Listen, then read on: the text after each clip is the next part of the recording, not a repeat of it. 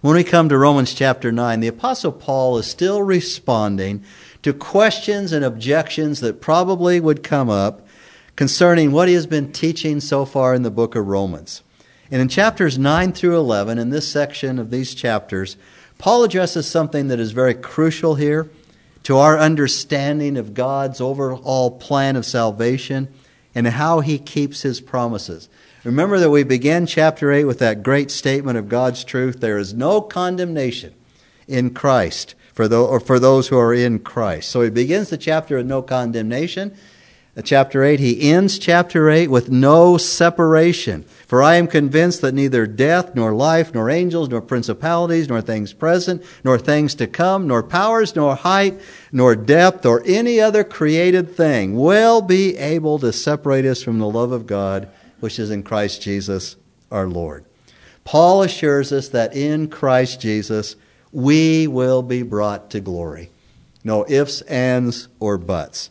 But this raises an essential question in the minds of Paul's readers, many of whom who were Jews. These questions must be answered. Then what about the Jews? Did not the same God make the same assurances to the Jews as his elect? The Jews are God's chosen people as well, but the Jews, for the most part, are outside of the church, outside of Christ. And so Paul must face squarely the fact that as a whole, Israel has rejected her Messiah. And here's the rub and the crux of the matter that must be addressed. What does this say about the purposes of God if God cannot bring his ancient people, his old covenant people, into salvation? How do Christians know that he can save them? If Israel's salvation has been superseded by the Christian salvation, and lots of people teach that today. In fact, as we're going to see, the majority of Christian leaders teach that today, that God's done with Israel and Christians, it's been superseded. So how do we know that God will not give up on us as Christians? And that the Christian salvation will not be one day superseded by something else? And these are not just questions that Paul's ancient readers grappled with. These questions have theological and geopolitical ramifications about Israel today. The vast majority of the people in the world today, and in history for that matter, believe that the Jews never were God's chosen people, and that the Jews are foreign occupiers in the land of Palestine. The world calls them occupiers there. You know, it's a foreign occupation as they see it on the West Bank and Golan Heights and Gaza when it was part of Israel. As of 2013, the United Nations Human Rights Council had condemned Israel in 45 resolutions. That's more than all the other countries combined. We expect that from the world, but what about from Christians? If God is done with Israel, why should Christians care? So what do Christians think about Israel today? According to a Pew Research study, it was done clear back in 2003, but I think it's still pretty valid today. 36% of American Christians believe that the establishment of the State of Israel in 1948 is the fulfillment of biblical prophecy. 36%, about one-third of American Christians, basically see that God is still fulfilling his purposes in Israel. Now, almost half of American Christians, 46%, disagree that the State of Israel is fulfillment of biblical prophecy. 18% don't know or refuse to answer the question. So you only have about one-third of American Christians who see God's hand in Israel today. Did you know we were that much of a minority these days? And this is an area where biblical theology and how we approach the Bible is so important, because it deals with issues such as what is called replacement theology, where it is believed that the church has replaced Israel in God's plan. Adherents of replacement theology believe that the Jews are no longer God's people, and God doesn't have specific future plans for the nation of Israel. Replacement theology teaches that the church is the replacement of Israel and that the many promises made to Israel in the Bible are fulfilled in the Christian church, not in Israel. And the prophecies in Scripture concerning the blessing and restoration of Israel to the promised land are all spiritualized or allegorized into promises of God's blessing for the church. Now, replacement theology could be called what is a branch or a subset of what's called covenant theology. Covenant theology is by far the most prevalent theology in the Protestant church today. And in covenant theology, the church is an expansion of Israel. And it seems to me that most covenant theologians reject Israel's future. Many covenant theologians teach that because Israel as a nation did not accept Christ as its Messiah in the first coming, that God has rejected the nation of Israel forever and replaced it with the New Testament phase of the church, that God has no future plans for Israel. So by the time you add Roman Catholicism into the mix, where somehow the Jews are just absorbed into the church as somehow still being distinctively Jewish, but they're also Catholic, the vast majority of professing Christians in the world see no future for Israel. Israel is no longer God's chosen nation, God's chosen people, because they rejected Him. He rejected them. Israel broke its covenant with God, and so they see it, God is going to fulfill His covenant only through the church. Now, when you boil it down worldwide, and of course you can do anything with statistics, and I've put a couple of things together here, at least statistics show that only 1 in 12 professing Christians, 1 in 12 in the world, believe that God still has a plan for Israel. And so when you add the unbelieving world, is it any wonder that Israel has very few friends today? And the United States is really the only nation in the world that's still hanging in there with Israel today. I think, which one is it? One of the African nations is kind of interesting that way, where they're 80% Christian and they hang in there with Israel. And basically, it's because most of the Christian world, as we would call it, are not premillennial in their theology. Anybody know what premillennial is? That means that Jesus is going to return and establish His reign upon the earth for 1,000 years. And we believe that. We believe that there's going to be a tribulation period prior to the millennial kingdom. And we believe that because Scripture teaches it. And if we really kind of boiled it down and asked what is the purpose of this tribulation period, it is because God is going to do what it takes to bring His old covenant people to Himself in faith in Jesus Christ. But most of the Christian world is not premillennial at all. So as we come to Romans chapters 9 through 11, these are the issues, these are the matters that Paul addresses. And the biblical text must be approached with care because these 3 chapters are part and parcel of the way that God makes plain how, in fact, He saves people, including the Jews. Look over at Romans chapter 11, verse 1, the 11th chapter, the first verse of Romans. Paul begins every one of these 3 chapters, 9, 10, and 11, with a question. And here is the question in Romans chapter 11, verse 1. He says, I say then, God has not rejected His people, has He? And then we see that phrase that Paul uses often in his letter to the Romans, may it never be, meganata. Basically, we'd say it's a triple negative in the Greek. No, not ever, ever. For I too am an Israelite, a descendant of Abraham, of the tribe of Benjamin. Look at verse 2. God has not rejected His people whom He foreknew. Israel was foreknown by God and predestined by God to be elect the same way we were. So that brings us back to the questions that would have been on the minds of the Roman Christians as they heard Paul's letter read or as they read it themselves. And the questions, the basic questions that Paul is going to answer here are such as these. First of all, if God offered salvation to the Gentiles, does that mean that He's forsaken His ancient people, Israel? And the second questions Paul addresses, the related questions, is, if salvation is from the Jews, and first of all, to the Jews, why did Israel, including her highest religious leaders, reject Jesus as their Messiah, Savior, and King? If, as Paul said, the gospel is the power of God for salvation to everyone who believes, to the Jew first and also to the Greek, Romans 1:16, and if God grants glory and honor and peace to every man who does good, to the Jew first and to the Greek or the Gentile, Romans 2:10, then why are most Jews still in unbelief? At the time Paul wrote this letter, they would ask, why is the uniquely chosen and blessed nation of Israel, who knows the law, who knows the prophets so well, not only rejecting the gospel of Jesus Christ, but zealously persecuting fellow Jews who believe it?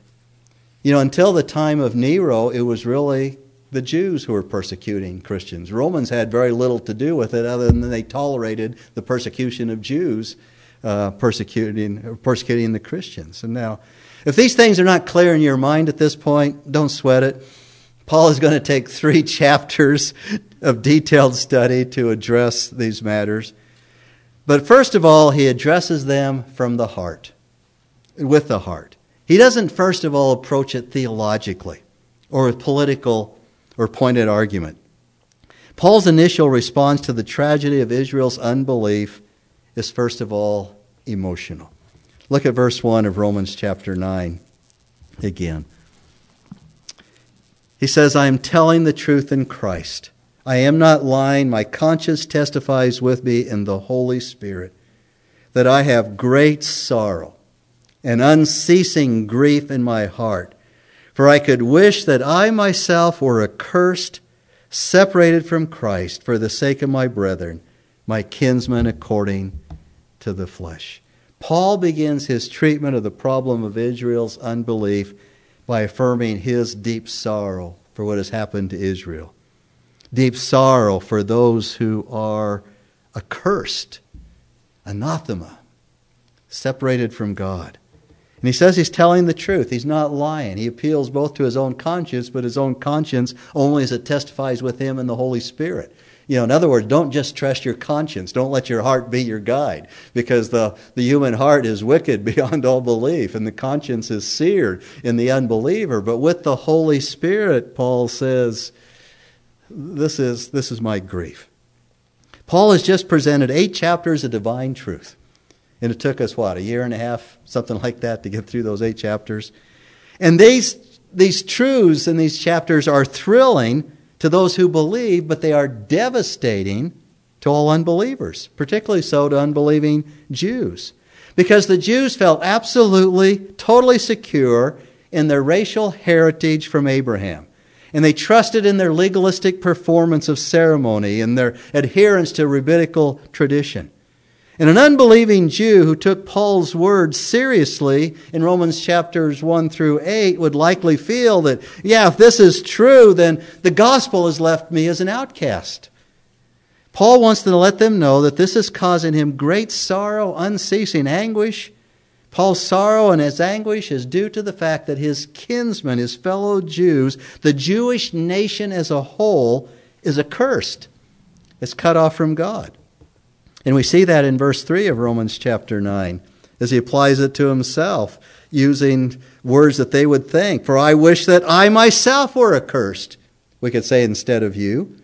I wish I myself were separated to Christ instead of you for the sake of you, my kinsmen according to the flesh. And of course, Paul is speaking in hyperbole here, because based on his security in Christ, he could never be accursed. He could never forfeit his own salvation, but Paul's passion for his own people reflected the gracious heart of God. God who loved the world that he sent his only begotten Son.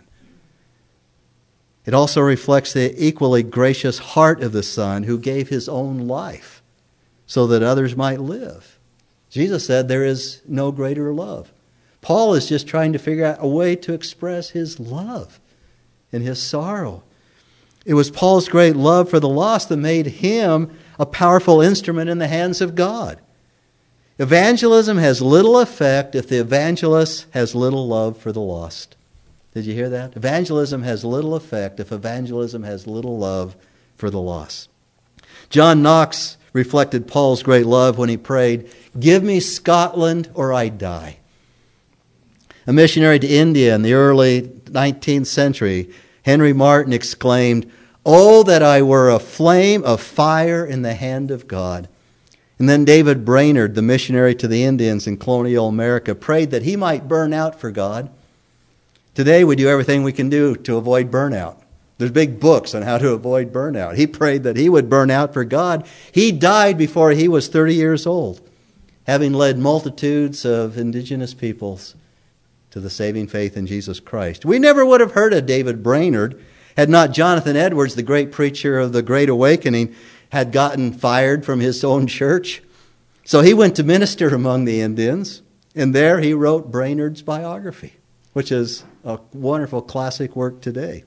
Even Moses loved the fickle, ungrateful, and disobedient Israelites in much the same way that Paul loved them centuries later. Moses interceded for them after they built and worshipped the golden calf. During the time he was on Mount Sinai, they built this calf and they worshipped they worshiped the calf while he's receiving the law of God. And when God said he was going to wipe them all out and going to start all over, Moses pleaded, "But now, if you will forgive their sin, and if not, please blot me out from your book which you have written." Compelled by love, what are we willing to give up? How are we willing to sacrifice for those whom we love so that they might come to Jesus Christ? What are we willing to do? Where are we willing to go? How are we willing to give? What is our self-sacrificing devotion to those who do not know Christ? The Apostle Paul expressed his deep sorrow over Israel's unbelief because they were his kinsmen whom he loved. Next, in verses 4 through 5 of Romans chapter 9, Paul expresses his deep sorrow even more because they are God's chosen people. Paul loved whomever God loved, and because God loves Israel uniquely, Paul loved Israel uniquely. Israel had every advantage. They had 9 marvelous privileges or possessions that Paul is going to list here, and they are listed in verse 4 and 5 of Romans chapter 9. He says, "These who are Israelites, to whom belongs the adoption as sons, and the glory, and the covenants, and the giving of the law, and the temple services, and the promises, whose are the fathers, and from whom is the Christ according to the flesh, who is over all, God blessed forever. Amen." First of all, they are privileged simply to be Israelites. They are descendants of Abraham through Isaac, and then through Jacob, whose name was Israel. And before we look at the rest of the list of the privileges, here are some things to just think about when it comes to Israel. When God prepared his special earthly vineyard, he called it, the prophet Isaiah says, he planted it as with the choicest vine, namely Israel. It was the choicest vine. Israel's the top, the best. And I like what John MacArthur writes about this, just in a general sense. Throughout history, Israelites, or Jews as they came to be called after the exile in Babylon, have distinguished themselves in virtually every field of human endeavor. In science, the arts, music, business, education, political leadership, and countless other areas. They have always been a noble people and have produced a disproportionate share of the world's geniuses. As I was reading that, I was just thinking about, the missile defense, the Patriot missile defense system that Israel has in Israel and protects them as a nation. It's been sold to other nations. The United States just provided the money. Israeli scientists invented it. And nobody really knows how that really works. They are certainly a blessed and privileged people just in that regard. And then Paul says that as the Israelites, it is to whom belongs the adoption as God's sons. The Old Testament scriptures tell us that the nation of Israel had been specifically set apart above all other nations and that they are God's children. God commanded Moses to say to Pharaoh, "Israel is my son, my firstborn." At the covenant at Sinai, when the law was given through Moses, God declared to Israel, "You shall be a holy kingdom of priests and a holy nation." Israel was separated out to be God's unique and righteous witness to the rest of the world. Now, this adoption as sons and daughters prefigured and pointed to our own adoption as children of God. But our adoption as the children of God is as different from their adoption as night and day when we compare it to the Jewish nation. Our adoption means that we are individually sons and daughters of God, our heavenly Abba Father, and that heaven is our home. That's where we belong. Now, the Jewish nation's adoption as sons did not have this meaning. The Old Testament does not ever refer to God as the Father of individual Jews, like it does Christians, in the way that the New Testament does as God our Father who art in heaven. To the Jews, God is the Father of Israel. And that's why the Jewish leaders were so incensed when Jesus referred to God as his personal Father. And so what did they do? They picked up stones to kill him, because we don't have that kind of relationship with the Father. Israel wasted her privilege as God's children, but God did not forsake them. Through the prophet Isaiah, the Lord lamented, "Listen to me, O house of Jacob, and all the remnant of the house of Israel. You have been born by me from birth, and have been carried from the womb. Even to your old age I will be the same, and even to your graying years I will bear you. I have done it, and I will carry you, and I will bear you, and I will deliver you." And that is still true today. God is still bearing Israel. Third, God blessed Israel by revealing to her the glory of his own presence in the Shekinah glory. In that unique and glorious way, God dwelt in the midst of his people. He guided them with the pillar of fire by day and the pillar of cloud by day, the pillar of fire by night. It was the glory that descended upon Mount Sinai. It was the glory in the Holy of Holies in the temple, or in the tabernacle as well. And Exodus 33 tells us, whenever Moses entered the tent, the pillar of cloud would descend and stand at the entrance of the tent, and the Lord would speak with Moses. When all the people saw the pillar of cloud standing at the entrance of the tent, all the people would arise and worship, each at the entrance of his own tent. Thus the Lord used to speak to Moses face to face, just as one man speaks to his friend.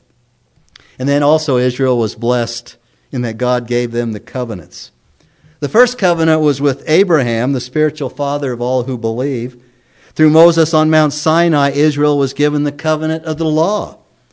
It was through Israel that King David was given the covenant of the eternal kingdom. And it was through Israel that God gave the supreme covenant of redemption through his own Son. No other nation has been blessed or will be blessed with such covenants. And fifthly, Israel was privileged in that God gave the law to them through Moses.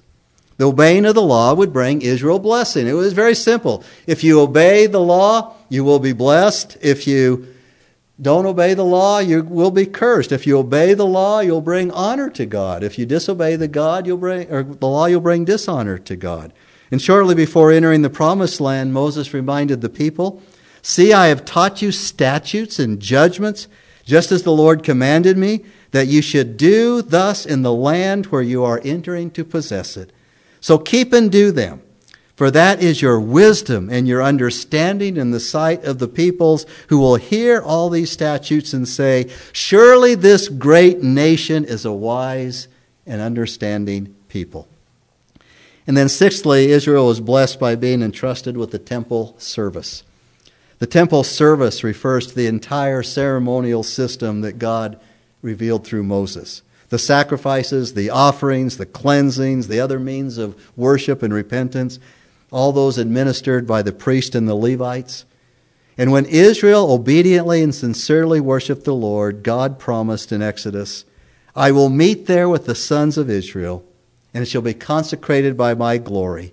I will consecrate the tent of meeting and the altar. I will also consecrate Aaron and his sons to minister as priests to me. I will dwell among the sons of Israel and will be their God. They shall know that I am the Lord their God, who brought them out of the land of Egypt, that I might dwell among them. I am the Lord their God. And then seventh, Israel was given the promises of God in a distinct and unique way. All the promises of God. But the best promise was the promise of the Messiah. The Messiah would come out of Israel and would come to his promised kingdom and would come to the forever throne of David. Paul preached to the Jews in Galatia, and he said, "And we preach to you the good news of the promise made to the fathers, that God has fulfilled this promise to our children in that he raised up Jesus, as is also written in the second Psalm, 'You are my son, today I have begotten you.' As for the fact that he raised him up from the dead, no longer to return to decay, he has spoken in this way, 'I will give you the holy and sure blessings of David.'" And then eighth, and we're going through these quickly as you can tell, Paul tells his readers that it was from Israel that God raised up the patriarchs, the great patriarchs, Abraham, Isaac, and Jacob, whom God named Israel. It was through these men that the foundations of the blessings were laid. And lastly, and best of all, Israel was privileged to provide the lineage of Christ according to the flesh. Christ was not incidentally born a Jew, but he was preordained to be the human descendant of Abraham and David. Matthew gives us the genealogy of Jesus' adoptive father Joseph all the way back to Abraham. Luke gives us the genealogy of Jesus' natural mother Mary all the way back through Abraham to Adam, who is called the Son of God. Jesus told the Samaritan woman at the well, "Salvation is from the Jews." From the Jews would come the promised Messiah who would offer salvation to all mankind. And Paul concludes verse 5 with a benediction, "Christ, according to the flesh, who is over all, God blessed forever. Amen." God bless Christ, literally it says, unto the ages. Amen. So one would think that Israel, favored with these 9 blessings, none of which, any of them, belonged to any other nation on the face of the earth, prepared and educated for centuries for the arrival of the Messiah, would recognize and welcome him when he came. But they didn't. And that broke Paul's heart. Now, there was nothing Paul could do for Israel as a whole. All that's in God's timing. There will be a time during the tribulation period when, according to Paul, he'll write in Romans, all Israel will be saved. There is coming a time in the tribulation period where, as he wrote to the Corinthians, when the veil will be lifted, the hardening will be taken away, when all of ethnic Israel at that time will receive Jesus Christ. And we have this 144,000 evangelists, we call them, 12,000 from every tribe, who are called the first fruits, who are going to see during the tribulation period. These first fruits, 144,000, are going to be just the first fruits of the full blossoming harvest of all of God's old covenant people. A time for rejoicing. But in the meantime, Paul will show us in these chapters in Romans that all of these 9 privileges that we see in chapter 9 are even now being savingly, redemptively used for an elect remnant in Israel. God is still at work redeeming his people. And how does God redeem his people? The same way he redeems any one of us. One at a time, personally, from our witness, from sharing the gospel, from telling others, as they one at a time receive Jesus Christ and trust in him for the forgiveness of their sins. Turn over to Romans chapter 10, verses 12 through 15, our last passage here. Begin at verse 12 of the 10th chapter of Romans. Paul says, "For there is no distinction between Jew and Greek or Gentile, for the same Lord is Lord of all, abounding in riches for all who call upon him. For whoever will call on the name of the Lord shall be saved. How then will they call upon him in whom they have not believed? And how will they believe in him whom they have not heard? And how will they hear without a preacher? How will they preach unless they are sent? Just as it is written, how beautiful are the feet of those who bring good news of good things. The word translated preacher there is not the word that we usually use as preacher, but it's one who heralds good news, who proclaims good news. As hark the herald angels sing. The herald, I used to wonder, who's herald angel? But hark the herald, they're heralding this good news. And so really it's referring to anyone here who proclaims the gospel of Jesus Christ. We are the heralds. We are the ones who proclaim the gospel of Jesus Christ. And it is anyone who, because of their great love for the lost, whether that lost person be Jew or Gentile, that our love for the lost, God will use us in his powerful hands as a herald to proclaim his gospel, to share with others. And yes, a lot of Jews are being saved today, and a lot of people see that as a great precursor of when God will do the great work among his old covenant people. So I'm going to end with the same questions we asked earlier. So, compelled by our love, what are we willing to give up? How are we willing to sacrifice so that those whom we love might come to salvation in Jesus Christ? What are we willing to do? Where are we willing to go? How are we willing to give? What is our self-sacrificing devotion to those who don't know Christ? And you know what the benefit of all this is? You're going to have beautiful feet. You're going to have beautiful feet, which means people are going to be blessed because you took the gospel to them. Shall we pray? Father, as I was studying this passage this morning and talking about it, people came to my mind whom I know, and some of them I know very well, Lord, that don't know you. Lord, and so my prayer as we close this morning is for the hearts and the minds and the lives of those that we know and we love who don't know Christ. Father, I pray that you would open up a door of opportunity to us who do know Christ, that in a loving, wonderful way, Father, we might be able to share the good news with them and see that marvelous work that the Holy Spirit does of bringing them into a saving relationship with the Savior Jesus Christ. And for this we pray in Jesus' name. Amen.